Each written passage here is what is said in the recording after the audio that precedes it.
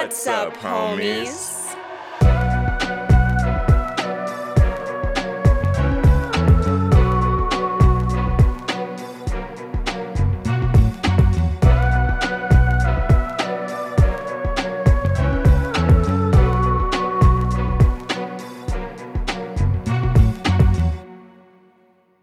What's up, homies? I'm Erika.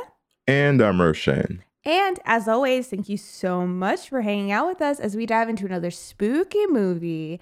This time, you get a 2-for-1 special. It's October. We like to give them out every once in a while. Nice little homies discount. Little 2-for-1 special. Little 2-for-1 little coupon. Buy one, get one free. And in this instance, you are going to be getting 2 of the same movie, the original and the remake. We are talking about none other than Suspiria 1977 and Suspiria 2018. Because it's Suspiria. Is that the right? No, I think that's the wrong. Disturbia. It's close enough for us. Yeah, dude, this is exciting. This is a film from the jump, I have not seen either of these before. This is my first watch for both of them. However, Suspiria is a movie that I've heard about for many, many years. People always talk about it. I always hear it in whispers and whatnot. And I've been curious, but I've never sat down and watched them, nor did I really know what they were about. I knew that they were about dancing, and that was about it. So it'll be a lot of fun to break down my surprise when I found out how much more there is to these films than just dancing. Because there's a lot. There's a lot. Specifically in the 2018, there is 2.5 hours worth of a lot. Oh, yeah. We gonna talk about that. So I'm sorry. Let me say that one more time. 2.5 hours, dog. 152 minutes this movie is clocking in on. But we'll get to that when we get to that. Hey, we're not there yet. It's fine. We'll get to it when we get to it. But there's not going to be a lot of fanfare in this introduction. We've got a lot to talk about. 2 movies to talk about. And so we are going to dive into those as soon as possible. However, we do have to do our scare scale. It's a little bit different today because once again, I think we'll have 2 scales. So let's go ahead and just start with the 1977. Okay. On a scale of 1 to 5, 5 being the scariest and 1 being not scary at all, what would you rate the original? I'm gonna say a 2, personally. Okay. More so for creep factor than for scare factor. I wasn't very scared in this movie. However, it does have that 70s vibe where movies from the 70s seldom scare me anymore just because of the nature of how they are presented usually. But this one, it's got scary stuff in it, and I respect that. But I feel like a lot of my unease came from the creepiness. So I'm going to say 2 out of 5. Okay.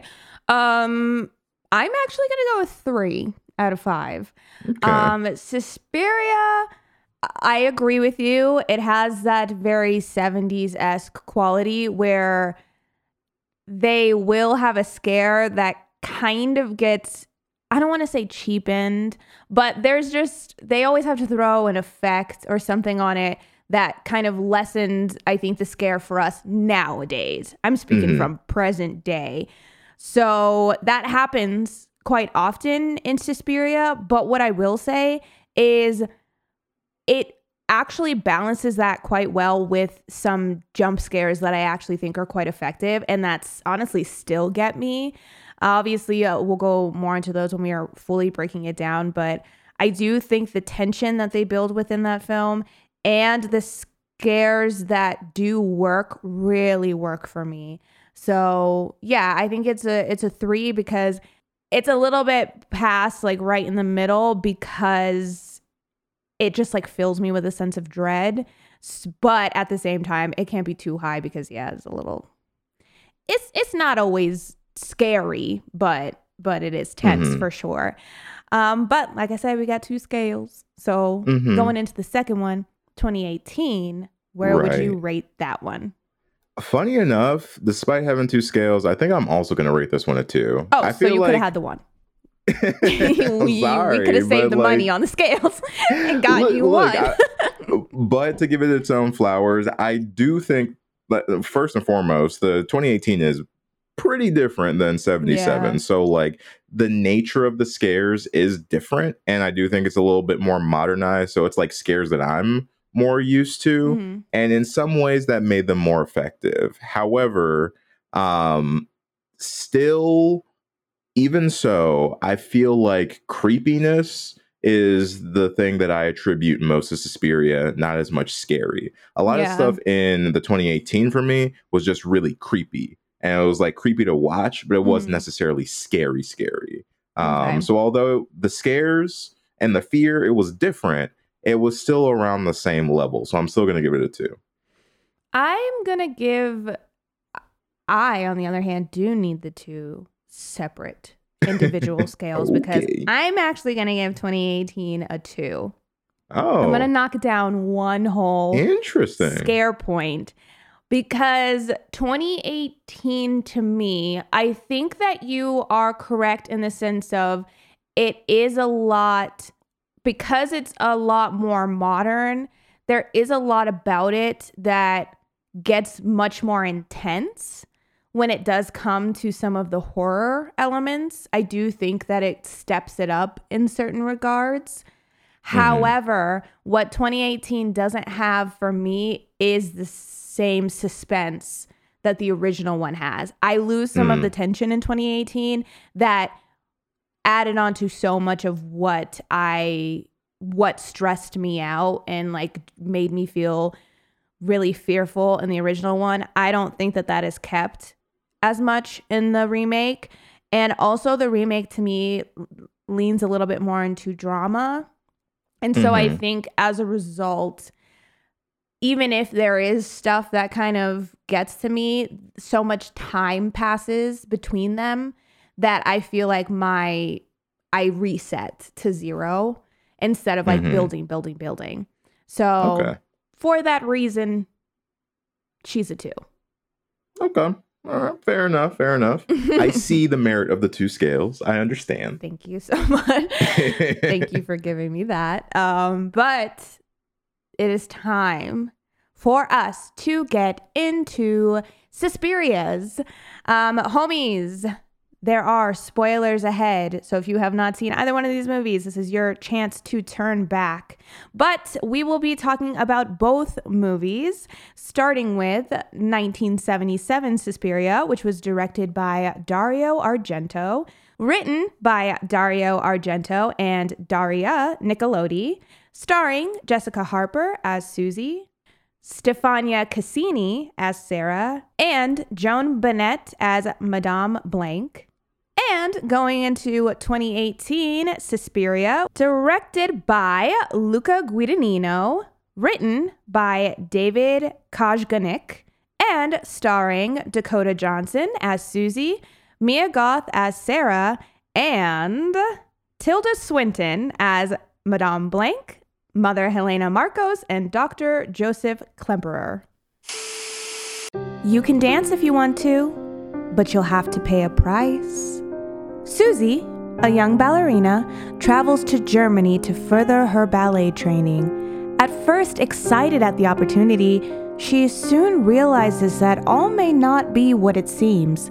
This world is a bit more cutthroat than Susie could have dreamed, and now she must try and escape with her life. Insert painful pliés, kaleidoscope kills, and witchy politics here. Our films conclude with Susie making a big decision and changing the course of her life forever. Also, personally, maybe I wouldn't accuse shady witches of being, well, witches. Roll credits. Oh man, I love a good Erika synopsis. It's my favorite. It's always such a treat when you let me free from my shackles. Release you from your chains. Yeah. Well, I mean, it feels like it's only right because like both these Suspirias are so like women heavy and women driven that like I felt out of place trying to summarize these films. No, that's totally fair. Especially the 2018 one leaned very heavily into having a all female cast because, as you guys heard from talking about the cast and crew, Tilda Swinton plays the main male character within 2018 is played by Tilda Swinton in heavy prosthetic makeup, which you would not tell. Like you would not know could not it. Tell. Wouldn't know it at all. Let me tell you, if it wasn't for Prime Video, never would have known. I saw it on accident on the side. I was like, no way. Dude, truly, I mean, I wouldn't have been surprised if even the cast members, maybe when she first stepped on the scene, if maybe they didn't even realize. So good. What a chameleon she is. Well, anyway, we're getting ahead of ourselves. We got a whole 1977 one to talk about first. Yes. So going back to 1977, the original, directed by Dario Argento, which I do want to ask you, obviously, like you said, you had not seen Suspiria, but heard a lot about it. Are you, before that, were you familiar with Dario Argento and like the giallo style? Is that something that you... No, not really. Actually, it was funny enough, you and I think it was Kat from Girl That's Scary who first gave me my introduction early on in the podcast into the giallo subgenre, because I didn't really know what it was. Right. I had never heard of it before. Hearing you guys talk about it, I had sort of an idea of what it could be, but no, this is my first venture into it at all, really. Okay. Yeah, it's a very specific type, but Dario Argento, that is the style that he is most known for. For anyone who is unfamiliar, well, something that I didn't know is that giallo literally translates into yellow in Italian, which I guess is because if you look at other movies that fall into that style or subgenre, the covers of them are usually yellow. But usually it's kind of a murder mystery. It's usually a slasher, but the whole thing is like suspense and thriller and mystery are heavy parts of it. They are usually violent. There's usually some sort of like eroticism. So a lot of times it features prominent women characters, not necessarily as the lead roles, but as a part of the story. But also, I think it's really specifically known for that very, very bright red blood. See, and that's where I was coming from, because me personally, I just thought it meant like goopy. Like, yeah. Like, I thought that it was just kind of like a catch-all phrase for anything that was stylized in such a way that when people bleed, it looks like buckets of paint as opposed to like blood. And it does. And they are gory. They are meant to be gory movies. But yes, the blood in these types of movies is so specific because it is almost used more as a visual enhancer than it is meant to be realistic. So although they're gory, there's also kind of something beautiful it feels like artistic gory. Yeah. Yes. Which this movie falls directly in line with that, because there are actually it is actually a pretty gory film, and as a matter of fact, we start off with some pretty gory moments. But I am dying to know, Roshane, since this is your first time watching this movie, what is in your notebook? All right, the first thing I have here is this is the most dramatic sliding door I have ever seen in my life in regards to the door with which our main character is leaving the airport from. Yeah. Because, you know, in this opening sequence, you got like the music kind of blaring, which, by the way, I love the Suspiria theme, especially the 1977 one. I think it's so creepy and like the atmosphere of it, it's really great. But we have we have this first scene where it should just be just a regular, a character is walking out of the airport, but it's like we get close-ups of her face. And then it shoots to the door. And then every time we look at the door, the music starts to swell. Then we go back to her and it's like regular. And then music starts to swell again. And then when she finally gets to the door, it like just jerks open. And then we walk out into a bunch of like pouring rain and like the music is blaring. I'm just like, this is so much drama within the first 30 seconds of this movie. The drama of it all. Yes, first of all, shout out to Goblin for doing the entire soundtrack of Suspiria, because I agree with you. I think the music is as much of a character within this film as the characters. Mm-hmm. It adds so much to the chaos of the film. I just feel that the way that the music unfolds, the way that they use the silences into the music or out of the music, heightens the tension. But particularly there's something about the score and how kind of off kilter it is a little bit that feels so frantic, and I feel really puts you into the headspace that a lot of these characters are feeling, dealing with the situation that they're dealing with. I will say it's a little abrupt sometimes, the way that the music will just stop and we'll just cut to a brand new scene. There's 2 times that it works particularly well for me, which I'll talk about a little bit later, but it is it takes a little bit, I feel like, to get used to. Mm-hmm. And even me, every time I rewatch this movie, it still throws me off at first. But yes, there's a lot of drama happening in the beginning and in the middle, Susie, and in the end. But Susie just brings the drama. I mean, she's walking, there's a blistery storm outside, her hair is whipping in the wind. First of all, she has an amazing outfit on for traveling. Mm-hmm. 10s across the board for Susie. But yeah, there's also, as soon as this movie starts, we get our first introduction into the Technicolor-esque nature of this film. Lighting and color choices are such a big part of this, not only this film, but the giallo, but especially in this movie, there's so many bright reds, bright pinks, bright blues that set so much of this, and it starts from the airport. There's a really bright pink hue that is kind of backing the airport as Susie's walking through it. Yeah, and I'm like, girl, you look like you're in a music video. Hey, big fan all around. I personally, I was digging it. It reminds me a lot of just live theater in that way, and I think it adds an element of atmosphere that is very complementary to, again, the just sheer drama that is happening on screen for a majority of this first one's runtime. Mm-hmm. Yeah, but Susie's introduction is the most important part of her introduction is when she finally gets to the school.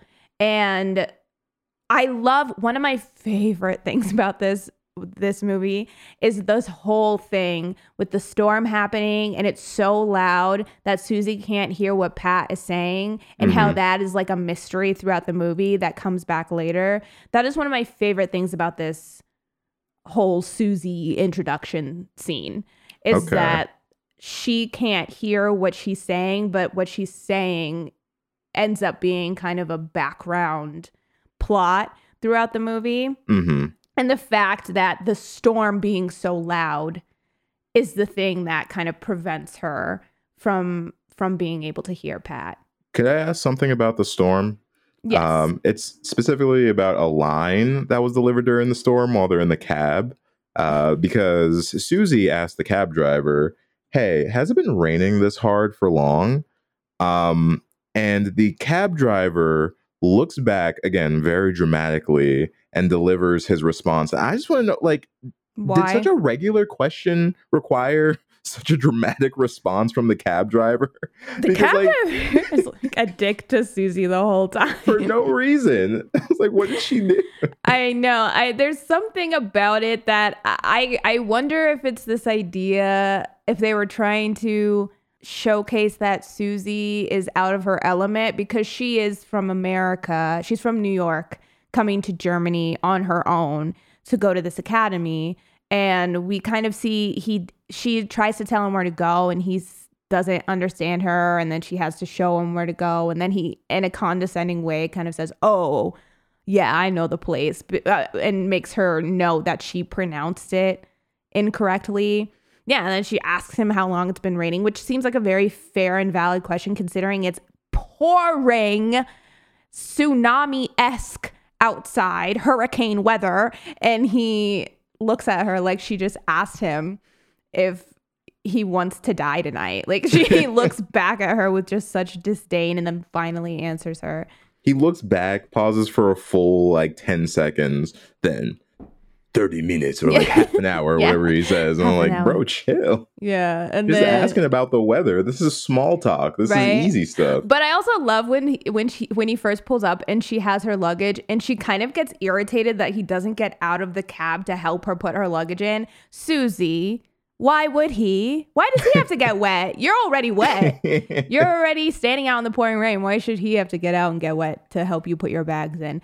But he brings her to where she's meant to go, but she can't get in because all this stuff is happening with Pat, which leads into, I think, one of the most iconic images. Well, I mean, there's a bunch from this movie, to be fair, but I know when people talk about deaths from Suspiria, this one is the one that I hear people discuss the most is Pat's death, which happens within the first 10 minutes of the movie. Yeah, I mean, it's pretty brutal, all things considered. And now, granted, it's got that artistic backdrop to it, sure, but I think like the visceralness of the brutality is still there despite the very bright and vibrant colors that they use. Right. Especially in like the stabbing sequence where it's like he's stabbing her so hard that like her chest cavity opens. I'm like, God damn. Yes, and this is another moment that I think is a successful scare because she looks out the window, she thinks she sees something out the window, puts the lamp up to it, and then it does the glowing eyes thing, which is corny. But post that, then the hand shoots through the window, which to me is unexpected. I think that is a very successful jump scare, and yes, leads into a very brutal death. I do want to ask, whose arm is that? Who is that? Like, who is that? Pavlos? I have to assume so. That's like by the end of the film, I kind of thought that it was homeboy with the tray had to have done it. Right. Because I'm like, who else would that have been? Also, there's no other like guys, and it really seemed like a male hand that came through that window. So that's where my brain landed on. But I will say, as like a first time viewer, despite the murder that was happening, the other thought I was having was, what the fuck is happening? Because there is just like, you're just thrust into whatever this situation is with zero context. It's chaos. That's another thing about this movie. For the most part, I think it has a pretty clear through line, but it is a little bit sporadic at times. I think that this death scene in particular, because we go from her kind of getting pulled out to all of a sudden she's up on the roof the next time that we see her. But her falling through getting her head bashed through a stained glass roof and then tossed down to that, and then the rope then becomes a noose that catches her neck. I mean, Pat gets absolutely brutalized for as far as we know, no reason. We have no idea why this is happening. But her friend that just volunteered to help her also gets impaled by multiple shards of glass and then a giant piece from, I think, the frame that was holding the window up, and also dies. a beautiful shot, but when you think about everything that just happened, it's crazy. Yeah, it's nuts. This looks like a scene straight out of Mortal Kombat. I shit you not. Yes. Like, it's pretty crazy. But it does lead into something that I really like, which is the transition into just the regular school day the next day, which I think was very well done from just again, what the fuck standpoint of like what is happening. Right. Because it literally goes from that brutal scene. Then we go back outside. All of a sudden, there's a blind guy that's coming up. And I'm like, okay, we're here now. And then we walk back into the school and like everything is fine. And I am just in such confusion. Yeah, there's a lot of this movie that I think works so well because it feels like time is non-existent. And it feels like we have no grasp on the way that days and events are kind of melding into each other, which honestly I think works really well for us to also feel how Susie feels. Because yeah, all of this stuff happens and then we're just into the next day, but they do already know that something has happened to Pat.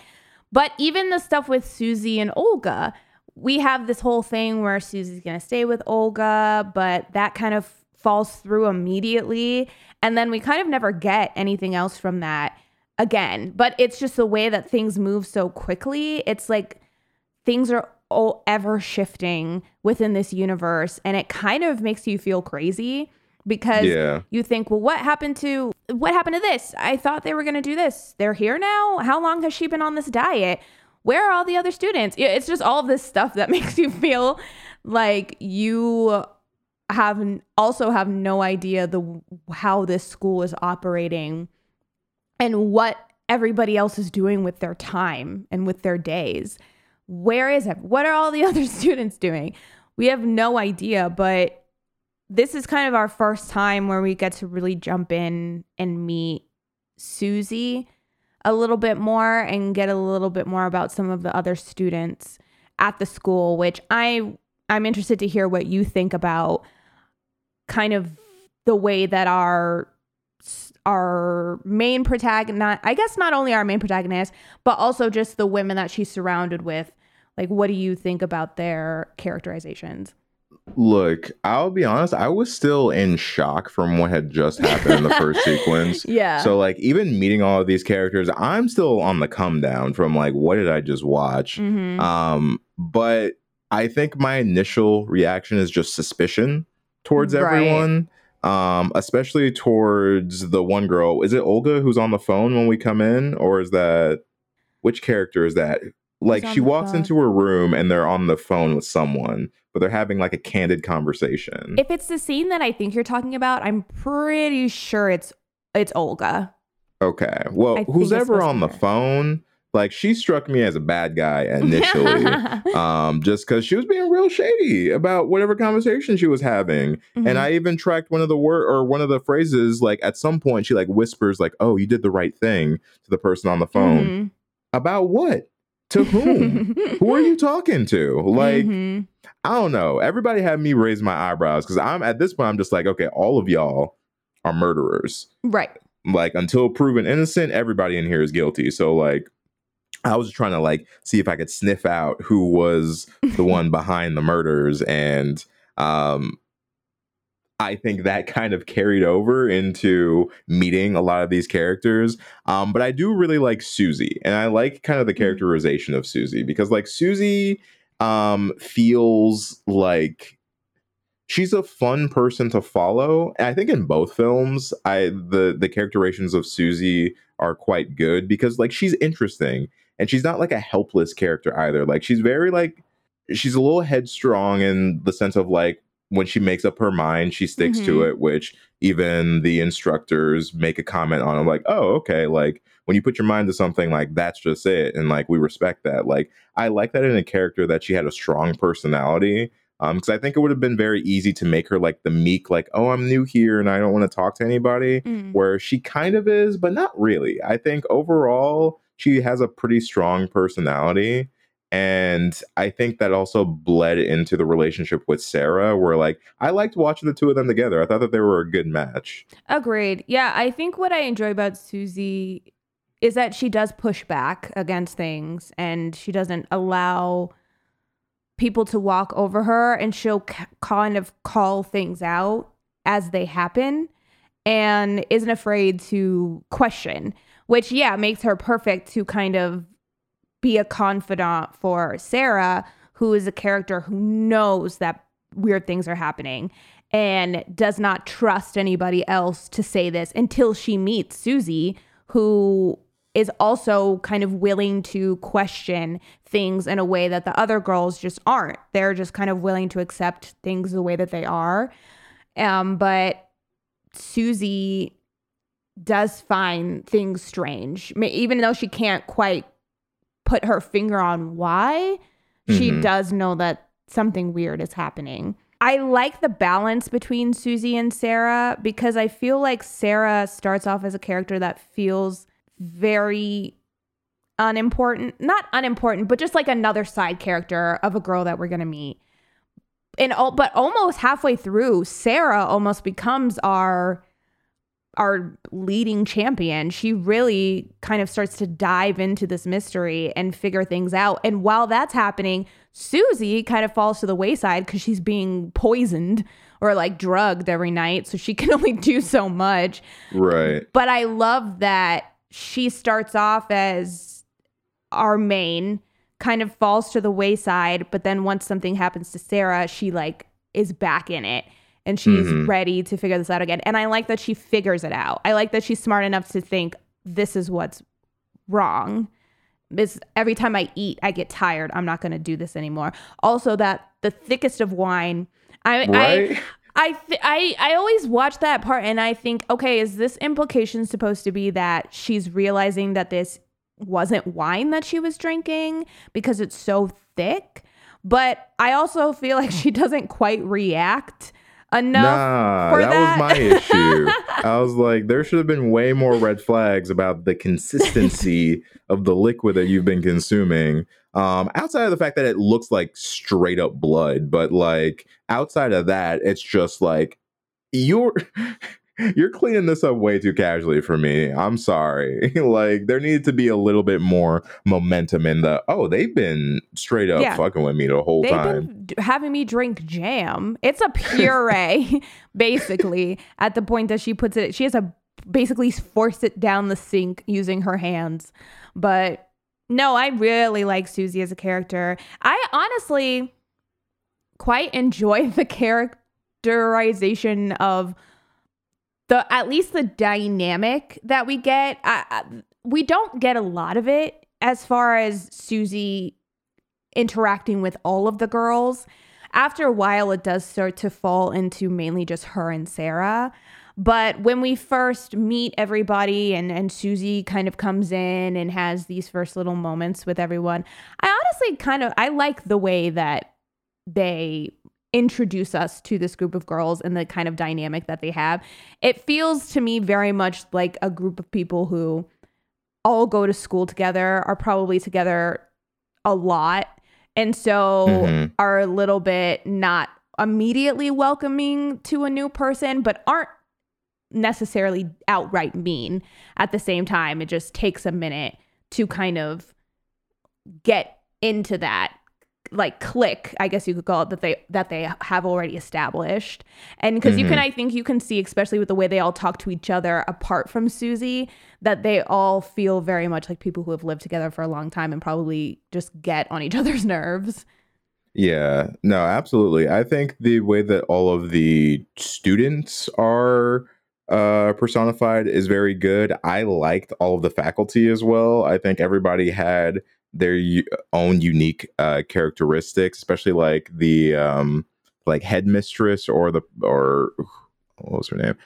Miss Tanner, the instructor. I feel like she was very fun to follow. And then of course we get Madame Blanc or Blanc, however you say her name, later on. And like it's funny because like all the characters feel very heightened, but I think because of the nature of when this film came out, it all just kind of works together because all the characters are heightened. None of them feel heightened, if that makes sense. Like everything feels consistent with each other. So although some of these people may be eccentric in like the normal everyday, I feel like within the confines of this film, everyone seems kind of regular in relation to each other.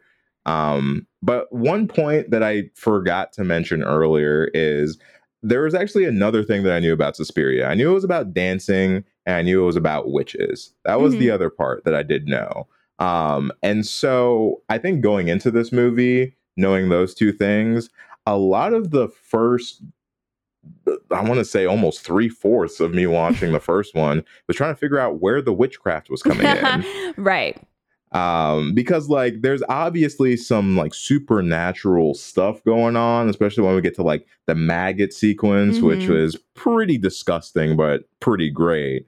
I was really trying to piece together like, okay, where's the witchcraft? Like, who is the witches? Like clearly the faculty is the witches, right? Like, I'm here just trying to solve this mystery. Right. I really was invested in the first one and just trying to figure out, what is happening Understandably, because that's definitely where the mystery falls in, is they do set you up to think. It does feel like it's gonna be specific people, because they do this thing where sometimes it feels like there's probably multiple people involved, but then other times it feels, okay, well, they seemingly didn't know that this happened.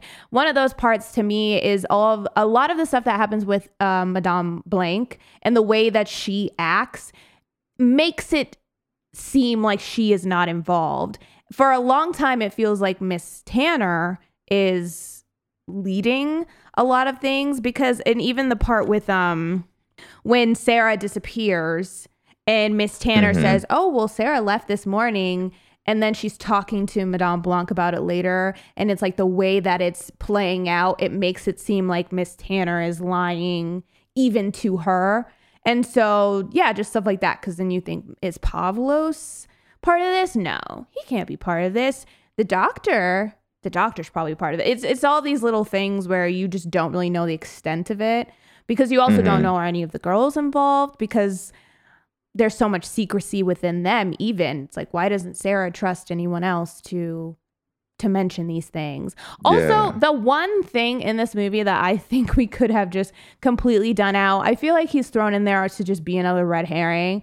But an old boy at the school that is throwing kissy faces at Susie. Yeah. Boy, if you don't get out of here. I just think that he is so unnecessary. I think his name is Mark. I think so as well. Yeah, I think that's who he is. Because I also forgot his name for the whole movie. Couldn't remember it for my life.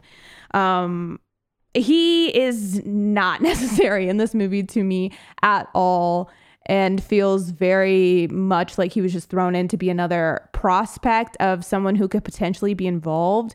But I also don't feel like he is enough of a part of it to matter. I don't know. He's just the one character that I've always thought, you could be not here and I'd be okay. Yeah, I agree with you there. But you know who was necessary for me? Blind pianist Daniel, I think his name was. Yeah, Daniel. One more time for the drama. This man had the absolute dramatics every time that it was his turn to be on the screen, and I appreciated it.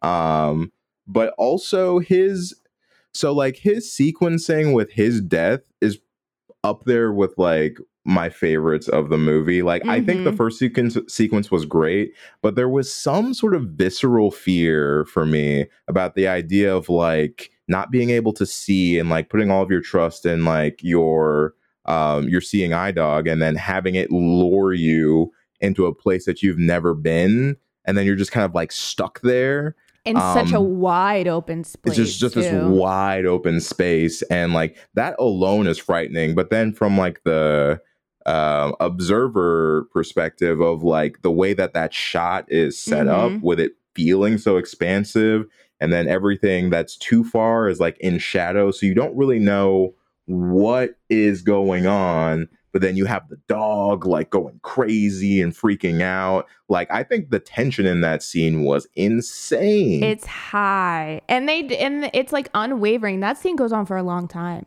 It goes on for a long time. And I'll be honest, they got me because like I didn't know how it was going to conclude. I was like, where are we going with this? And then when the dog just goes up and yanks him on the neck, I was like, oh, snap, y'all got me. That's not where I thought this was going. It's totally unexpected. I will say, if you homies watch this movie on Paramount, which is where I watched it, they do cut out, weirdly, they cut out the scene where Daniel gets fired, where Albert gets bitten and Daniel gets fired. All of that is cut out. So it's really, yes. So it skips from the scene of, it skips from him coming in and then being like, "Good morning, Daniel," and him being like, "Good morning." It skips from that to the scene where Susie is getting her food and she's like, "How much longer I'm gonna eat like this?" It's like there's a cut between the two. So then the next time you see Daniel, it's like he's getting attacked for no reason.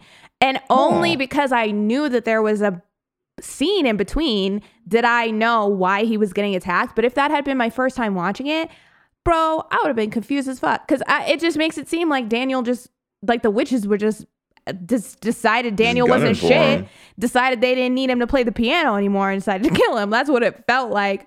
But yeah, just a heads up, because I don't know why they did that. That's very strange. Yeah, Tubi kept it real. They're like, nah, you get to see the whole thing. No, because it's like the glorious fight that Daniel has with Miss Tanner. It's so good. It's reality. Again, the dramatics TV of that. Gold. That is the kind of shit that you pay money for on reality TV.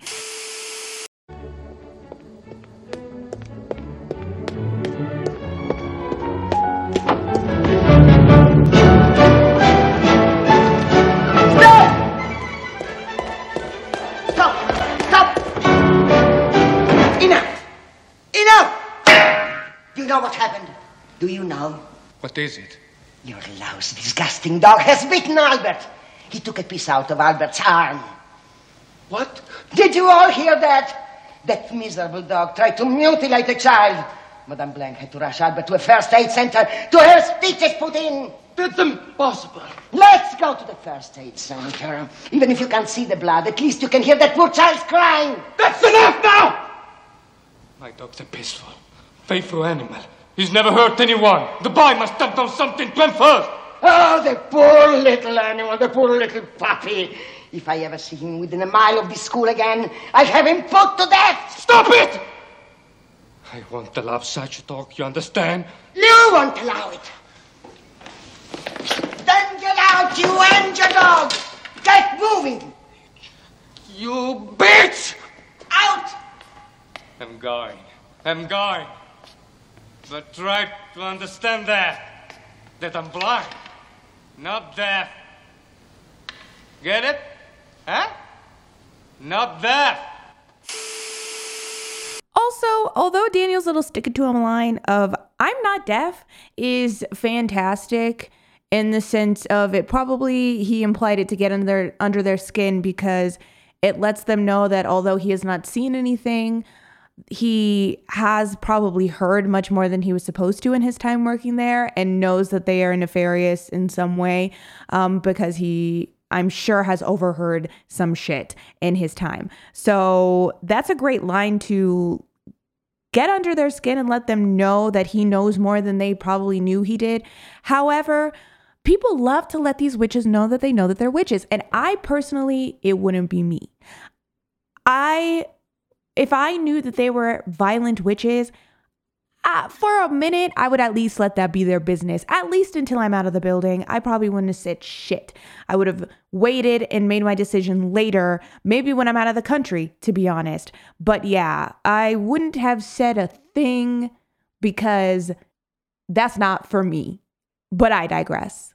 But I will say my favorite death sequence is Sarah's. Yes, yeah. Honestly, think they're so all really good. But bro, the way I wrote in all caps, "a vat of barbed wire."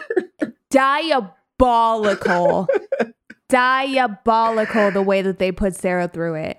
And it was really the transition that got me, because like we have she's trying to escape and like she climbs into that window, and then we don't see any of the other room. We just see her up in the window, and then she dives to what we think is safety. And then the movie says, room of barbed wire, have fun. I'm like, crazy. Excuse me? Yes, because it's the same thing for Sarah. Is she just sees a way out and she's so focused on that, so she just runs for it. And falls into fucking barbed wire. Just an endless sea of it. The best thing about Sarah's whole sequence is I just think the realistic feeling, like the realism of it to me, it just feels, because I think that this is a time where we once again have a character who's not making bad choices, but their fate has already been plotted out. There's really nothing that she could have done at that point. But she's trying really hard. I particularly, this is one of my favorite music transition, or that's a lie, actually. I have a favorite. My favorite is later on. But this is one of my second favorite music transition, where the music stops as soon as she like starts to stack all the stuff to get upstairs. And then it's like complete silence. All we hear is like the killer trying to open the lock. Yeah. And Which, then, by the way, he could the have gotten most it. easily thwartable breaking and entering I've ever seen. Right. But also, it's one of those things, that's another thing too, where if that you're like, okay, well, Sarah, like you could probably just hold the thing down, put your hand on he definitely could get it. But I think once again, that's one of those things where yes, she could have held that thing down, but at this point in time, I think she's just very aware that they know that she knows. So even if they don't get in, she has to get out of the building. Like that, I think that's what's more important is it's like, okay, whether this person gets in or not, I just need to get the fuck out of here because they already know that I know. Because they did try to go to her room to kill her and she wasn't in there. But yeah, she stacks all the stuff, and then I love how the luggage breaks when she's standing on it and trying to climb out, and then she falls into the wire, but she's still trying to get out, and then she gets closer and closer, and someone opens the door and just slits her neck. Yeah, it's crazy. It's so good though, so well choreographed. Yeah, it's so good. And like that's what I give this first film in terms of like, yes, I gave it a lower scare scale, but I just feel like the way that all of these deaths are crafted are so artistic and so memorable. Yeah. Where like all three of those, from the first sequence to Daniel's death to Sarah's death in the barbed wire, they are cemented in my brain. Like I do not think I'm going to ever forget any of those three kills because they're just so visceral in their presentation. Aesthetically gorgeous, but even just the way that they are executed story-wise, also gorgeous because they are so tense. And that's the thing that's really great about this movie is that they really sit in these moments and build them up. So you're not going to have a quick bing, bang, boom, I'm dead. These moments are going to last and you're going to watch them to come to their end. And there's something so stressful about that, but also so satisfying by the end of it, which not that you want these people to die because these are characters who are innocent. They didn't do anything wrong besides piss off some witches unknowingly. They're not even trying to. It's just an accident. But yeah, they're done so well that you just kind of want to watch them over and over again just to see everything unfold.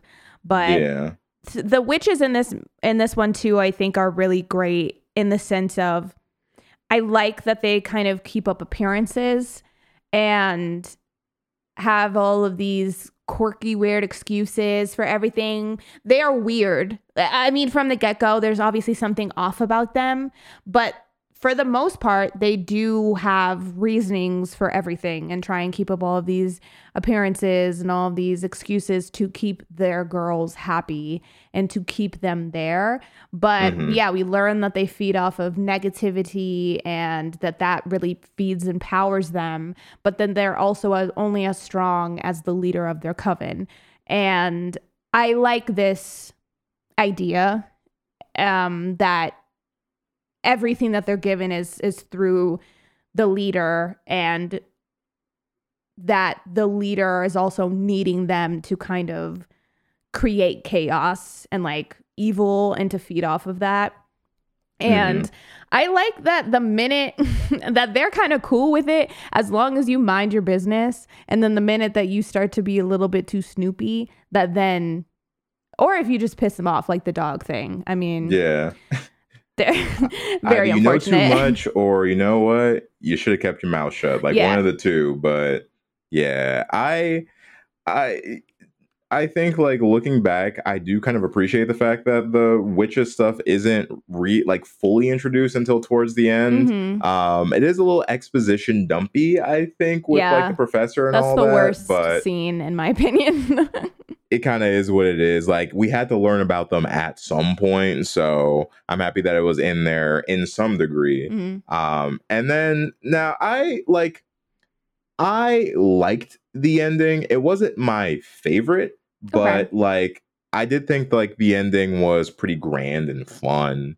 I don't know if maybe this is just a feeling that I felt, but like there was something kind of anticlimactic about it though, which is strange because I feel like, again, a lot is happening. Like once we get into like her with her final duel with like the main invisible witch, and then she like kills her and then everything's exploding. Like there is a lot of spectacle there, but I feel like something plot wise for me felt anticlimactic, and I can't really put my finger on what it was. Okay. I mean, I could see that. It does feel as though it's fairly easy for her to defeat them in the end.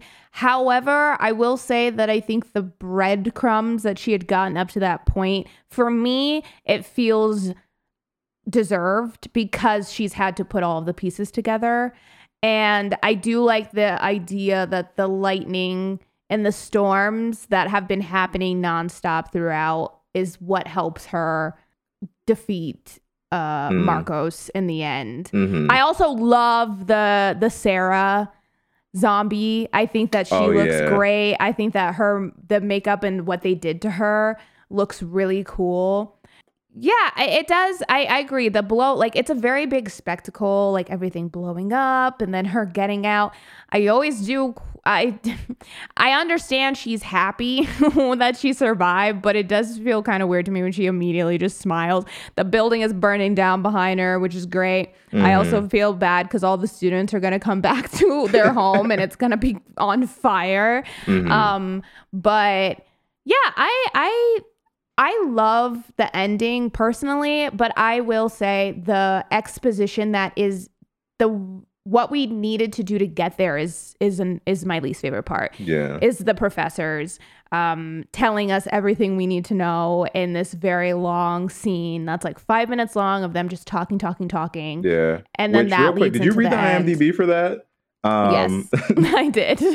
Because fun fact for those who haven't read it, since a lot of, this whole thing is dubbed over, they weren't recording sound. Apparently the professor only spoke German, which Jessica Harper did not understand. So in that whole sequence, she didn't have a clue what Homeboy was saying throughout the entire sequence, which I thought that was a really funny little bit of information. I thought that was nice too. I also read, I don't know if, it was also on the IMDb, so I don't know the validity of it, but that he would like tap her leg with his foot. Just to like know, like, okay, just it's to your let line. her know, like, hey, my line is going to be ending soon, just so you know. Yeah. But yeah, it's which they played it off. If that's true, they played it off well because I couldn't tell. It was great. Everybody in this movie is from different countries, so there was probably many languages being spoken on set, which I think is cool, but I'm sure was a kind of a difficult thing to navigate. But one thing that is funny to me about the professor scene is that Frank, who is the friend of Sarah, he's talking to Susie and he says, oh yeah, witchcraft is mental illness, basically doesn't exist, broken minds, blah blah blah. And then he references this doctor and he says he'll tell you all about it. He's the end all be all on this topic. He wrote a book about this. Like, trust me. Acting as if the doctor's gonna back him up. And then as soon as the doctor comes over, he's like, oh, bitch, witches are real. They're real. They're everywhere. And they're dangerous. Immediately tells Susie that witches are not to be fucked with. But I just thought it was funny how Frank acted like the doctor was gonna come over and say, no, this is all just in your mind, blah, blah, blah. But no, he was down for witches. immediately. I mean, he gave her the information that she needed, but yeah, I don't know. I really do like the ending. Yeah, it's not a bad ending by any means. Yeah. I think it was, thinking about it more, I think the way that Marcos, yes, the way that Marcos is fully taken out, I thought was like a little, I think that's what I felt was anticlimactic, was just, okay, stab the invisible witch, that's how we win. But outside of that, everything else was fun. And it's the perfect amount of time. I think this movie is just the right length. I think we get everything. And the best thing about this movie is every moment within this film feels important to the end result. I never feel like we just have shit in there to have it in there. It feels like everything that happens, every line, every weird little look or glance or moment, it all leads up to something that will either come back later or needs to be known for later. And I really like that. I really appreciate when a movie doesn't waste time and just throws things in just to throw them in. Because especially in a movie that is so visual, and I think that there could be moments where you just have stuff, which in some regard we do. But most of the time when that happens, it does feel like we are taking things in as the characters would take them in, or it's there to build up suspense. And even though they take their time with a lot of those scares and a lot of those shots to build up the tension, it all pays off for me. So perfect length. It should have stayed this length for the remake. Oh yeah, absolutely. But before moving into the remake, just a couple of passing notes that I did have. One, on point for Jessica Harper during the dance sequence. Kudos. Oh yeah, she's swooning on point. Incredible. That's all I got for that one, is incredible. Quickly following that one, though, the most violent jug of water I've ever seen. The way that they are trying to resuscitate her with that water, insane. It's crazy. And she is forcing water down her throat, and all of it is just splooging back out of her mouth. And then the last note I have is, look, I don't know what dance they were doing in that bar or whatever, that little slap dance, but I kind of want to learn it. It looks like fun. Which one? It's when those guys are all on the table, like doing that, I'm gonna slap you. No, I'm not gonna slap you. The slap dance. I want to learn how to do it. It looks like a good time. That is one thing. I wish there was more dance in this movie. Right. That is the thing. Like, for a movie that I thought going into was about dance and witches, there was not that much of either of those in the grand scheme of things. I do think that is something that the remake improves upon, is the dance element, but also the body horror that I think can come from a movie that's so heavily intertwined with dancers who are who are so in tune with their bodies. I think that the remake really leans into that in a way that the original one doesn't, because at the end of the day, in the original one, the dance studio is more, or the dance academy is more of just a foundation for the plot and a foundation for the setting than an element of the story. Whereas in the remake, it definitely feels like that is integral to the story, is them all being dancers. Also, I love that the school started as a dance studio and an occult school. Like, those were the two things that they studied at the school. And then at some point they said, you know what? You could probably nix the occult stuff and just teach ballet. I don't know why that's so funny to me. Yeah, we're kind of straining our resources here. We gotta focus. But all right, let's actually go ahead and talk about the remake. And the most important thing right off the jump, the length. Why? Dude. Why? It's too long. It's too long. I can't. I'm sorry. Long. I'm stuck on a loop, but I can't think of anything else to say right now. The way I audibly gagged when it said Act 1 Excuse me. Dude, I literally wrote 6 acts and an epilogue? Dude, be for real. I mean, when it got to act 5 and I pressed the time bar up and it still had like an hour left. Pain. Actual pain. Oh my God, I threw up. I threw up in my mouth. Oh, I was sick. I was so sick. But look, here's the thing. Even before we get into this conversation, I'm going to say I did like the remake. I didn't hate the remake or anything like that. There are a lot of things that I enjoyed, and I'm very actually interested in going into this conversation. It's just that length was criminal. Actually criminal. Unforgivable in my eyes that it was that long. Absolutely unnecessary. I do not think there was enough stuff in there that it needed to. I'll give you 2. I'll give you 2 hours. I would have sat for 2. Freely, I would have given you 2. I don't know what it is about that extra 32 minutes that really pushes me over the edge. But I feel like even 2 in my head, I would have thought, oh, this is kind of pushing it. But at the end of the day, I guess it's not that bad. Mm-hmm. But I particularly feel like around the time that you hit that, you feel it. There's a point in this movie where you feel this is where this movie could have ended, not because we've reached a climax, but because in your head you're thinking, timing wise, this is where I'm starting to leave mentally, and this is where I wish the movie would have pushed everything up. Yeah. Now, I do think an important thing to note, right, is like, although, yes, this is a remake, it does feel more like a reimagining than a true remake, because these two films are very different.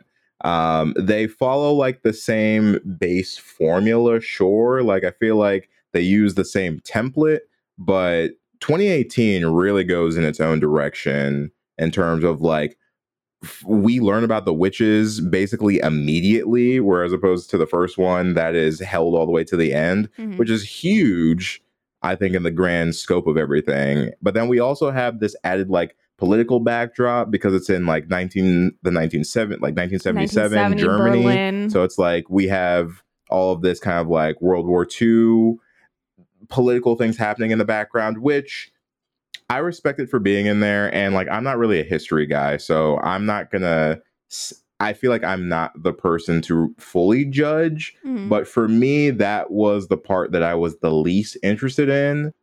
But I'm also like, I'm just coding that with a pain of like, history in that regard doesn't like wow me as much in like these kind of films. So it's like, I respect it being there in the backdrop, and I'm sure there's people who watch this film that love that stuff, that was a great addition for them. For me, it was just runtime, and I kept feeling it every time we would go back to it. But I think my biggest issue with all of that stuff is, what did it serve?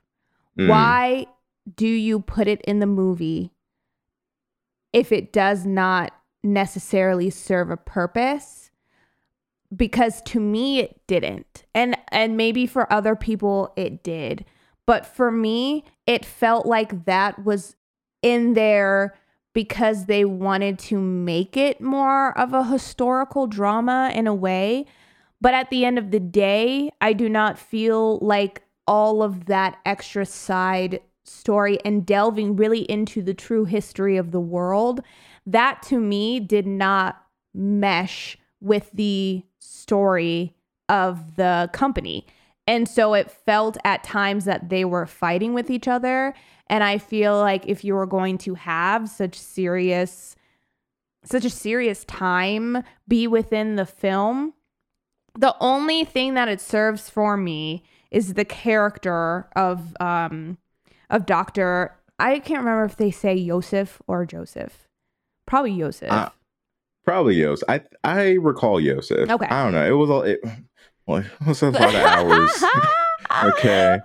My brain says Yosef right now. And so let's just go with Yosef. Okay. The doctors, it's so inherent to his story. But to be quite honest with you, I also was the least interested in his whole subplot of being brought into the scenario. I really think we could have done without that, because by having him, I think that you took away a lot of what the women at the company do, because that's what I like in the first one is the people at the company figuring things out on their own. And then, yeah, they bring in, maybe every once in a while, they'll bring in someone to kind of help, but very briefly. And at the end of the day, it's really them who deal with the situation. Mm-hmm. He does so much in this movie. And every time we went back to him, it almost felt like a different movie to me. Mm-hmm. Same thing with going back to Ohio. Mm-hmm. I don't want to go to Ohio. I'm in Berlin. Like, I'm in this story. And I understand that in the end that will tie into Susie's story. However, I don't think that we needed to see it for it to still be a part of her story. And I think that so much of the padding fell into these two things. Yeah, and I think I agree. Yeah. Those were the two biggest, I think, extensions on the runtime that I really felt. And like, granted, watching Tilda Swinton play this character, a treat. It's fantastic. It's like so cool. And again, didn't even realize it was her until way later on.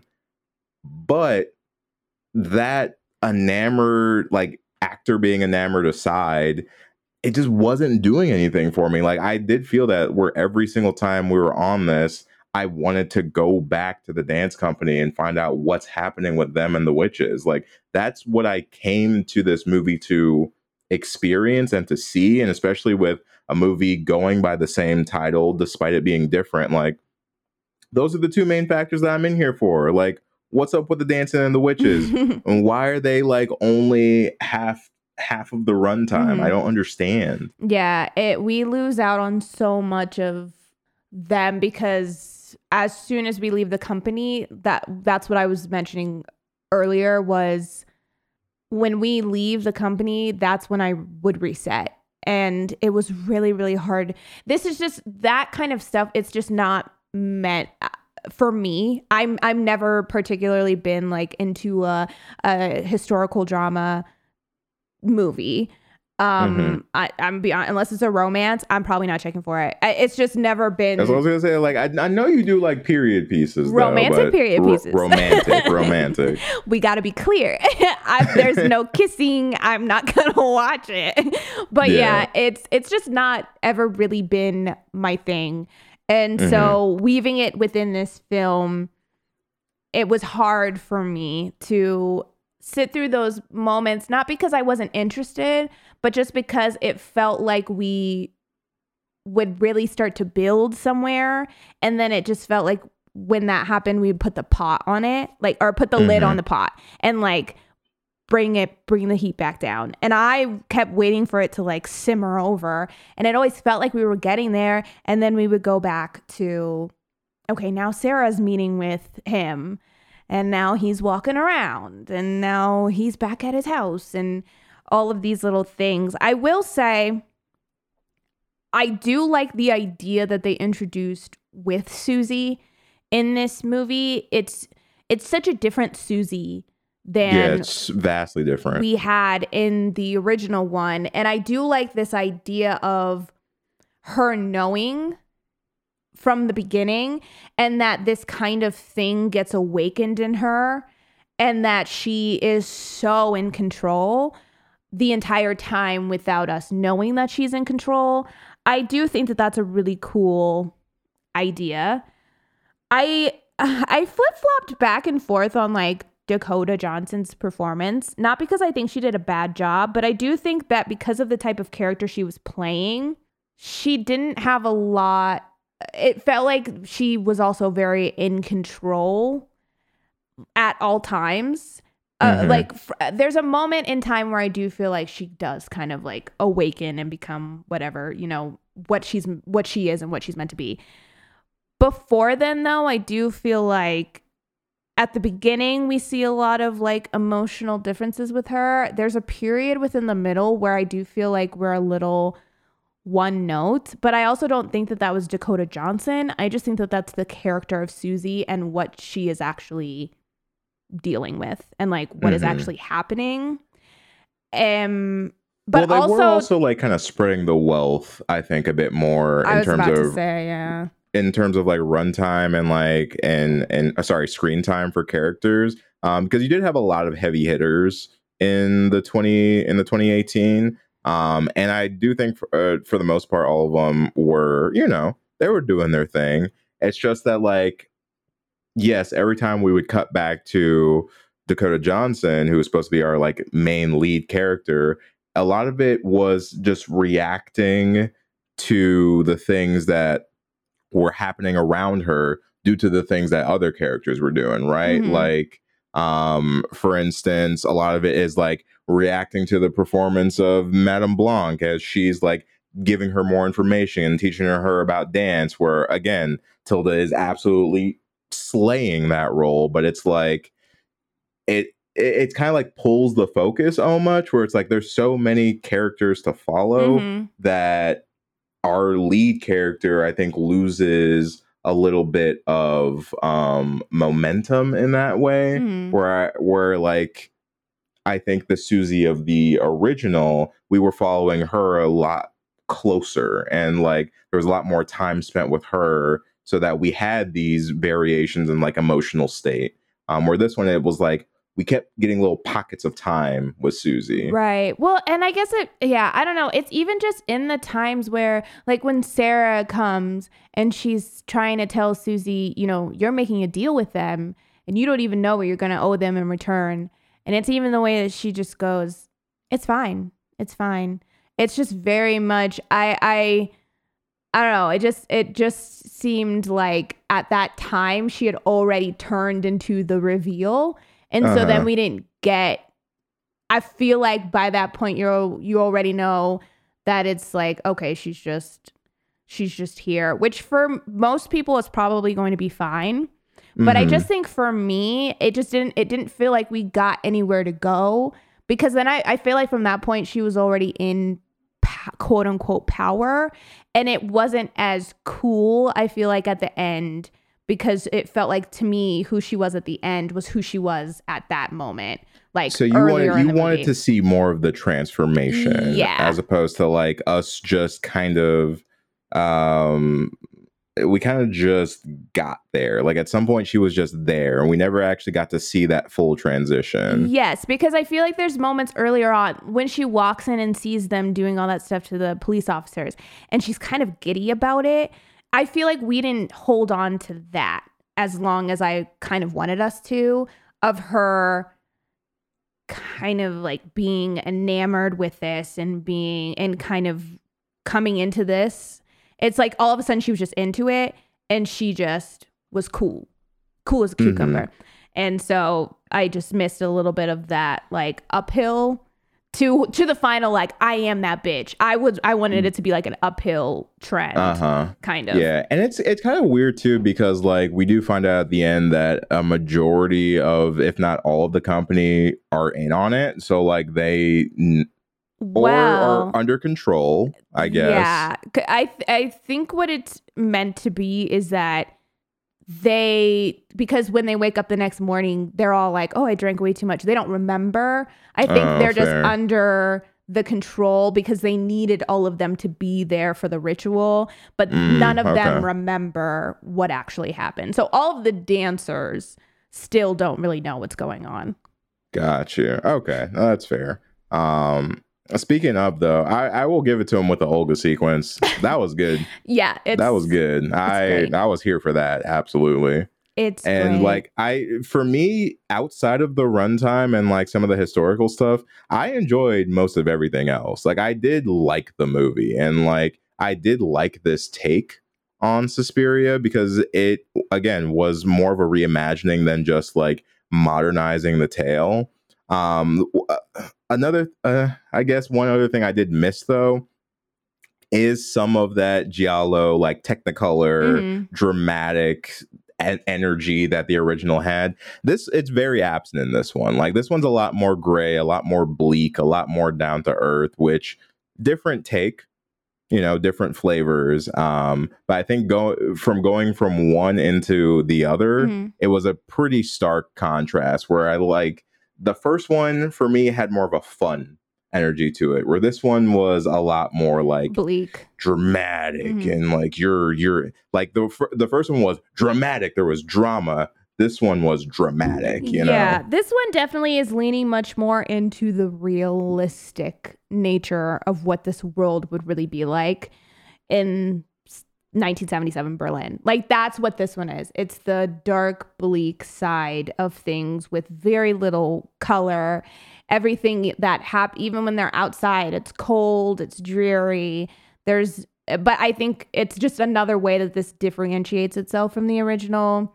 But I don't know. I'm very mixed about this one, just because even if not comparing it to Suspiria, as a movie in and of itself, it's just not really the type of horror that I love. Like, it's just not my cup of tea as far as what I'm normally like want to go to. It's very art house drama to me, which is not bad, but I will say in this one, it felt to me that there was a lot of times that things happened to happen, and they didn't really lean into the plot as much as I wanted them to. And we spend a lot of time with the witches in this one, which part of me really likes, but I also think it kind of cuts some of our tension, because we know so much about what the witches are doing. We know so much about their plan. What I did like about it a lot was the whole like division between the two, who they want to be cool. The head of the coven. Yeah, like Team Marcos or Team Blanc. I thought that was really cool, and I enjoyed that element. And I also enjoyed this idea that like Madame Blanc seemingly cared more than Marcos, who was very power hungry and who kind of only cared about themselves, and the way that was eating into these horrible things that were happening. And so then I even enjoyed the idea of then Susie coming up and being like, this is not how things are going to happen from now on, and we're going to change that. However, that ending sequence, to me, I don't like it. I don't like it. I don't like the way that it's shot in this very shaky, kind of glitchy, wild way. The design of death is not my favorite. The shots of death coming up out of the floor feel very strange. The CGI blood that comes off of Madame Blanc's head is so different than all the other stuff we've seen up to this point. Yeah, the CGI, you could really clock it during that last sequence, and that is honestly what took me out, because I didn't mind it. Like, the idea of what it was representing, I thought was kind of cool. And personally, I liked the death personified. I thought that was really cool. I just love the design of it, and then like the whole like, oh, like, tag, you're it, and then their heads explode. The idea to me was fun. But I agree, the shooting style was not my favorite. Yeah. I did like the ritual though. I made a note where I was like, this ritual is the witchiest thing I think I've ever seen. Where like when someone's like, hey man, what do you think a witch ritual looks like? It's that. That is where my brain goes in terms of like what it would look like. Yeah. You know what I mean? I mean, I liked the dancing, and I thought that made a lot of sense. And I love the part where she asks, Greta and who is it? Greta, Sarah, and Pat, like, what they want. I loved all of that. It was just something about the way that it all played out felt very just silly to me in a way, and I couldn't quite put my finger on why it did, but it didn't feel as kind of cool and satisfactory as I was hoping it would feel.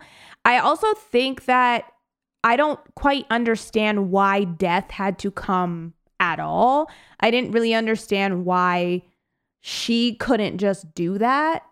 At that point, I feel like it would have been a great time for us to see the true extent of her powers.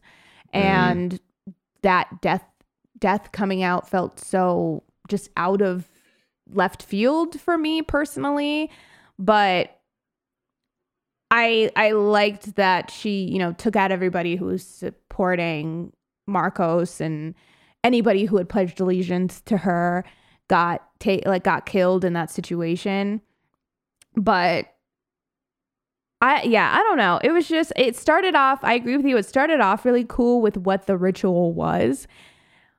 And then I feel like as soon as she said, "It's me," it was me the whole time. I think things just took a turn for me. And yeah, it just went in a direction that I wasn't expecting it to go to. And so it wasn't as hype as I was wanting it to be. However, I will say the post of that, of the lady just walking like Dr. Joseph out. Like, I was, I did like that. I was like, I do like that. And I liked even, you know, the end with her coming to him and telling him what happened and then like freeing his mind, basically. Yeah. I liked that. I thought that was a cool thing. But that's the thing, is like, I like it. It's good, but it really felt like two different, like you said, two different films kind of converging with each other finally at the epilogue of a 2.5 hour movie, you know, where this journey with the doctor, I'm sure, is very poignant. And I think on multiple watches, if I really sat and analyzed it, I'd find some like wealth of things to latch onto. Mm-hmm. But on a first watch, it just like, it felt so unnecessary. Yeah. And so even liking the symbolic nature of like freeing this doctor from that guilt and dread that, you know, he lost his loved one because of the war, cool.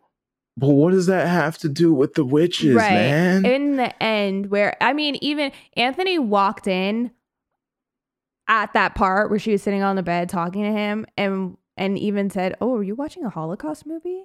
And I was like, no, I'm not. That's the thing. I'm not. But at the same time, I am. And yeah, I think the only reason it's frustrating is just because it doesn't feel earned to be in there. And so it kind of, when we get this part at the end, it's nice for his character. But at the same time, to have that be the end, that's it. Like, this is our button on this whole movie. And he was not our main character. He was not meant to be. And so it's just crazy to me that that's the stuff that we end on. That's the last important bit is this relationship that he had with his wife, which as an emotional journey, it's like, yes, I am happy that we got to the end of that. But it's like, that was the mystery. That was the mystery of this Suspiria, is what happened to his wife. Yeah. Nothing to do with the company. Yeah. Which is unfortunate. And like, even in this conversation, I'm trying to be a little bit lenient on where I'm drawing comparisons because the films are so different. But, you know, you're doing a remake and like, you're going by the same name. And so in that regard, it's kind of hard not to make certain comparisons. And like, for me, although I didn't hate 2018, it just wasn't as memorable as the original for me. And things that I found really great, one example, for instance, is Sarah and like her death sequences. Yeah, Sarah getting disemboweled and stuff was kind of cool, I guess. But it's not like, come on, it's nowhere near the barbed wire room. Like, there's like, again, when you're using the same characters and same ideas, but putting them on a different backdrop, I need you to give me something. It doesn't have to be the same as what the original did, but I need something of like equal value. And I feel like, unfortunately, there were a lot of things in the 2018 that didn't quite meet that mark for me. I did watch the first one into this one, so that maybe that had some stake on it too. Like, I don't know how I would have felt if maybe I watched the 2018 first and then went back and watched the OG one. Maybe that would have changed things for me. But although I think it's a fine film, it's just the lack of fun that I was having in 2018. I really felt it, especially with the length that it is. Yeah. Well, and even it's one thing, going back into a positive, I will say, is I really, really loved Sarah's characterization in the 2018. I think Mia Goth does a great job portraying her, but I like that Sarah is a little bit more skeptical in this one, or at least just doesn't really want to admit that something's going on, but then does. And I love the relationship that she has with Susie. And I really like, I will say, I think in the 2018 one, we don't get to really characterize all of the other dancers as much as we do really. They really the feel 77. like just background. They really feel like, oh, we were dancers that were hired to be in this movie, because the dancing is great. Yeah, I give it that. Hey, the dancing y'all did your thing. Great. This is a much more like modern contemporary ballet that they're going for in this movie, because it kind of fits a lot of the moves that happen in like modern contemporary. Fits, I think, more of what they were wanting for almost this ritualistic nature that the witches kind of feed off of. And it works. It works super well. I love that there's one piece that they're kind of working on throughout the whole movie leading up to. And I love how much of dance is part of what they need to do to get Susie ready. Like, dance is part of the ritual. It's important to the ritual. I like that. I also love that they like did definitely try, because in this one the whole thing is they need a vessel to put Marcos in, and they had already tried it with Patricia and it didn't work and it fucked her up. But they need someone to willingly do it, and so they find that with Susie. Like, I love all of that stuff. And so in some ways I do think that I think it takes the things that I wanted more of in the first Suspiria, and it like does really well with that. Because like I said, the body horror of this movie, I think, is obvious to me. With dealing with a plot like this, I think that is the type of violence that you would expect from a movie about dance and dancing, is this kind of like your body kind of having a mind of its own and using that to like twist and break and bend. Like, I thought all of that was great. But also at the same time, it's like we get a really great sequence of that. But really, when I think about it, I'm like, I guess, yeah, it's just really that one sequence. We do have a dancer later on who has a seizure, Caroline, who like she has a seizure, and that kind of is a surprise, but she's fine. Yeah, she's okay. She ends up being fine. Sarah breaks her leg and then has to dance on it, which is pretty like the actual leg break itself is pretty grim. But as far as those long sequences that I was hoping for, because that's what I was really excited for, is like, more kind of realistic, gory version of these long sequences that I love, where you get to see these witches really be twisted and evil.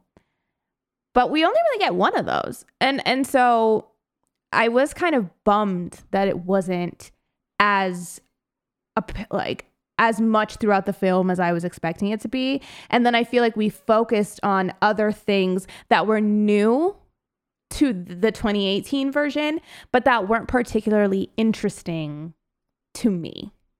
Yeah, same. I just echo all of that. I think in terms of, I respect the things that were being introduced, but for me, it took away from what I was really looking for going into the remake. And that's unfortunate because there were some great things in there.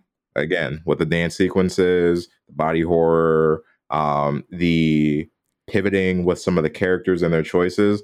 I was here for all that. I just wasn't necessarily here for all the extra stuff. Right. Also, the font was a choice. I at first didn't. It was a choice. At first didn't like. I got used to it, but it was giving PowerPoint to me a little bit. And then, also one other thing I will say: there are some very cool shots in this movie that I do like. However, I do feel like there are some shots. It felt at times that we were trying to just put a bunch of different styles and shots in this movie that didn't always work for me. It just felt like we were trying a lot of different techniques. And although they look cool for the most part, it didn't feel like they had the same weight that they had in the original, where I felt like every shot meant something. In this one, it definitely did feel to me at times that sometimes shots were just in there to be in there. There's one shot where Dakota Johnson, it's when all the girls are watching all the matrons eating inside of the restaurant. And as they're walking away, there's like a slow motion shot of Dakota Johnson like peeking down through the window. And it looks like those images of Bigfoot where they're like, we saw it in the woods, and it's like really slow. It's just stuff like that. Or even just the ending sequence where it's the style changes and it's not been like that. They randomly have a shot in. That's the Carrie shot. I know that's not what it's called, but that's what I like to refer to it as, with focus pulled in the front and in the back. Yeah. There was like a lot of inconsistency in that way of just like we were trying things and some of them worked, some of them not so much.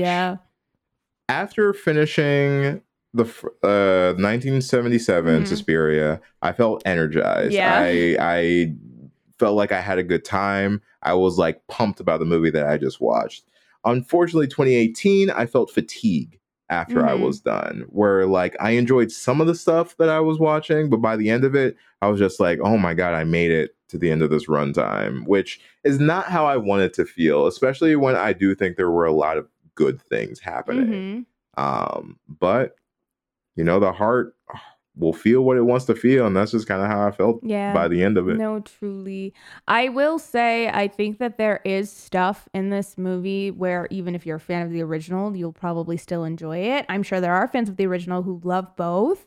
Or maybe this one appeals more to you because the original is a little bit too off the wall. But that being said, I will applaud, because I've said it before, I don't understand a remake that follows shot for shot exactly the plot of an original movie, because to me it's why remake if it's going to be the exact same steps that you're taking. I do appreciate what they did and what they tried to do differently. I do appreciate it, and I think that it was a really big undertaking. And like I said, the things that I liked, the positives that I had, I really enjoyed those. So yeah, I still want to give it kudos for doing it. However, I do think it's potentially a movie that did not need to be called Suspiria. Could have been a completely different movie just about witches. And possibly. Also, almost directed by David Gordon Green, which after the past 2 years, I don't know how we all would have felt about that. So perhaps this was for the yeah. Sorry. Hey, DGG, I'm fighting for you, bro. I'm over here. I'm going toe to toe for you. I'm trying. But ooh, he's winded. It's been a lot. It's really been a lot. But okay. I guess we will once again have 2 ratings. Because this is not, despite the way that the conversation may have lent itself, this is not a versus episode. We're not pitting these 2 against each other. We just happen to cover both of them in the same episode. Yes. The question, I suppose, is do we want to have one universal thing that we rate both of them out of? if we can think of one, or do we want to have two separates? I feel like we should have two separates. Okay. I feel like we could have two different ones. I'm for the first one, my brain's just going to barbed wire immediately. Something with the wine. I was supposed to say blood wine, thick wine. Thick wine. Point I'd shoes. be okay with thick wine. Thick I actually wine. really like that one. All right, we'll wait the first one out of thick wine.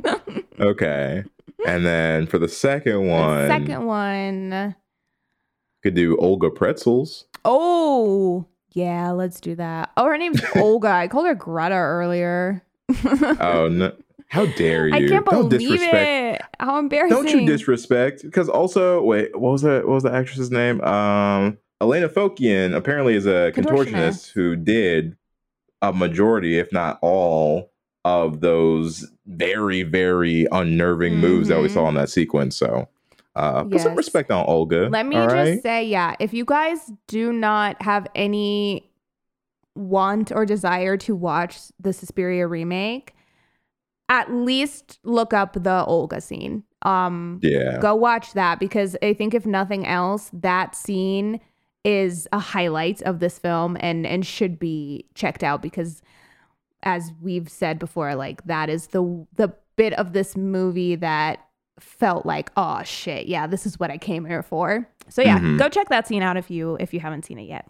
But I'm down for Olga Pretzels. Nice. All right. Well, I know it's my first time watching, but I'm definitely down for ladies first if you want to go first. Okay. I give Suspiria 4.8. Yeah, 4.8 thick wines out of 5. Once again, we are pretty close to a 5 out of 5. I love this movie. I think it's just so great. The storytelling of it is just so well done, in my opinion, and fun and exciting and feels fresh even now still. The soundtrack, fantastic. The characterizations are great. I honestly feel like every single person within this movie, I agree with you, feels like a heightened version of a person, but still based on a person that you would know, just, the over the top version of them. And I love seeing the kind of dynamics within this film. I think that the tension that is built within this film is some of the best tension, and the sequences within it, I just think are so great, so well done. Some amazing death scenes in this. The color palette, the shots, everything about it to me is just so beautiful.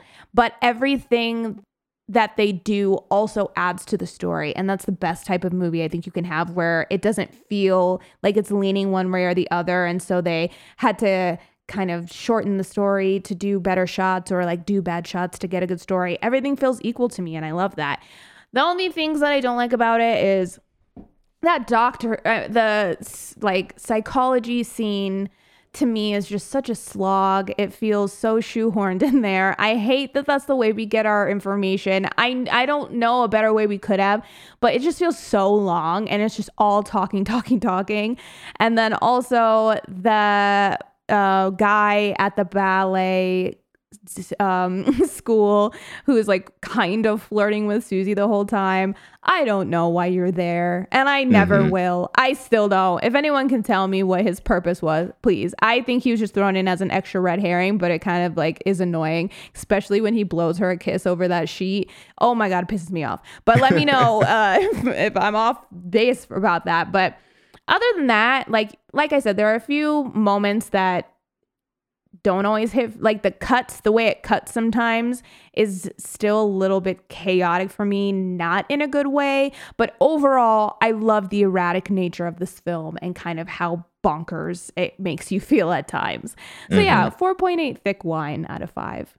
Okay, solid.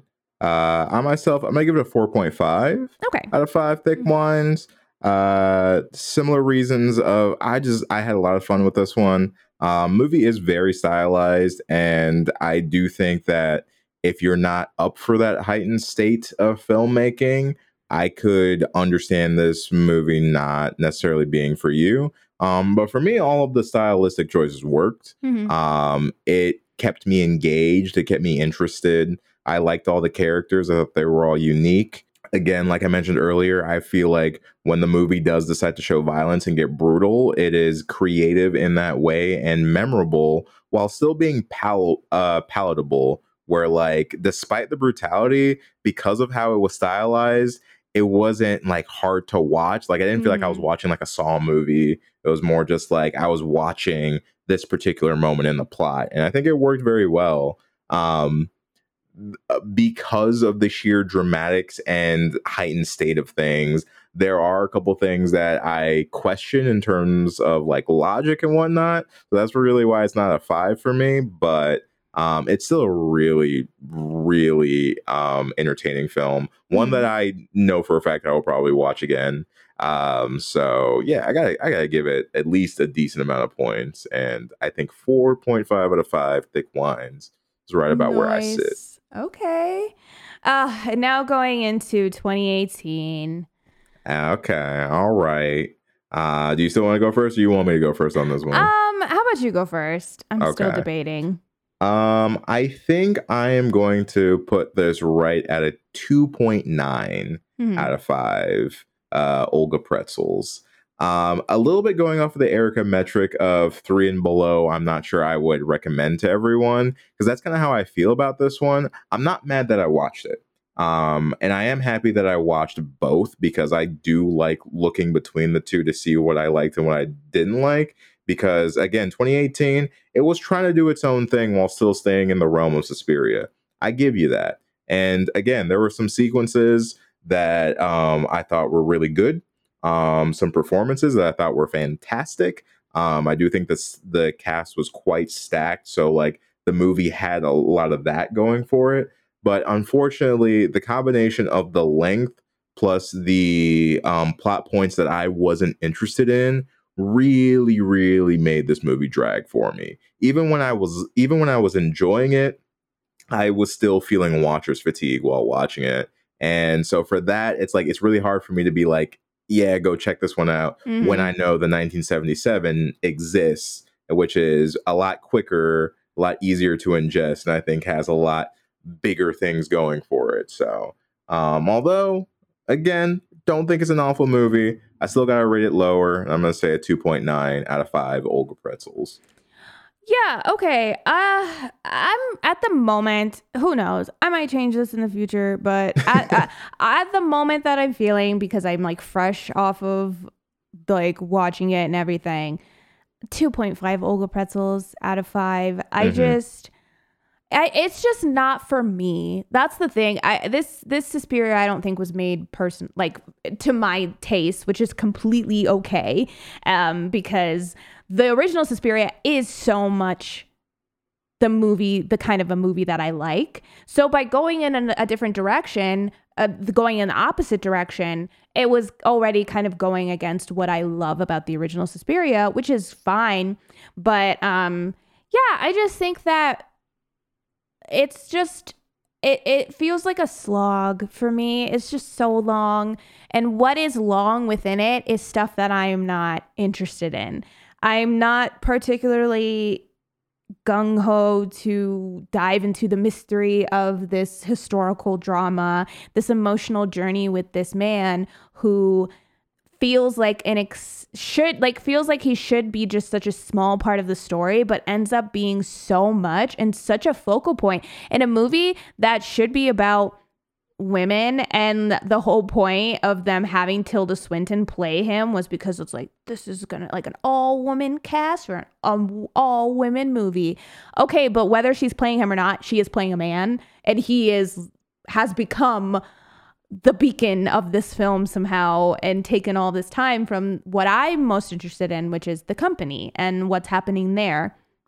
And then we're so involved with the witches, which I think also splits our time between the girls and the witches. It's like the time is just split too much for my liking, to where I don't feel like I can really be connected to any particular story. The things that I do like, though, is all of the dancing. I love the characterization of Sarah, and I do like that they changed Susie and some of the politics that they put within the coven. I thought that was a cool idea. So there's stuff here that I do really enjoy. But yeah, if I'm ever going to recommend a Suspiria, it's going to be the original. I'm not going to go back and rewatch this movie anytime soon. So yeah, a 2.5 is really how I'm feeling, just because I'm still just a little irritated off of the back of watching this movie. So yeah, 2.5 Olga pretzels. One last thing though, the breathing, done well in both, I'd say. Mm-hmm. The raspy breath, I liked that as like a continuous thing that was happening. Again, I think both movies use sound in a smart way. Yeah. I like the way 77 did it a bit more, just because I was, I was all about that theme song. And I wish like the other one had one during the dance sequence, but like not to the degree that the 77 did have. But I will say I do think there were some great sound sequences in 2018, regardless, though. Yes. Also, I feel like we all know somebody that snores like Marcos did in the original.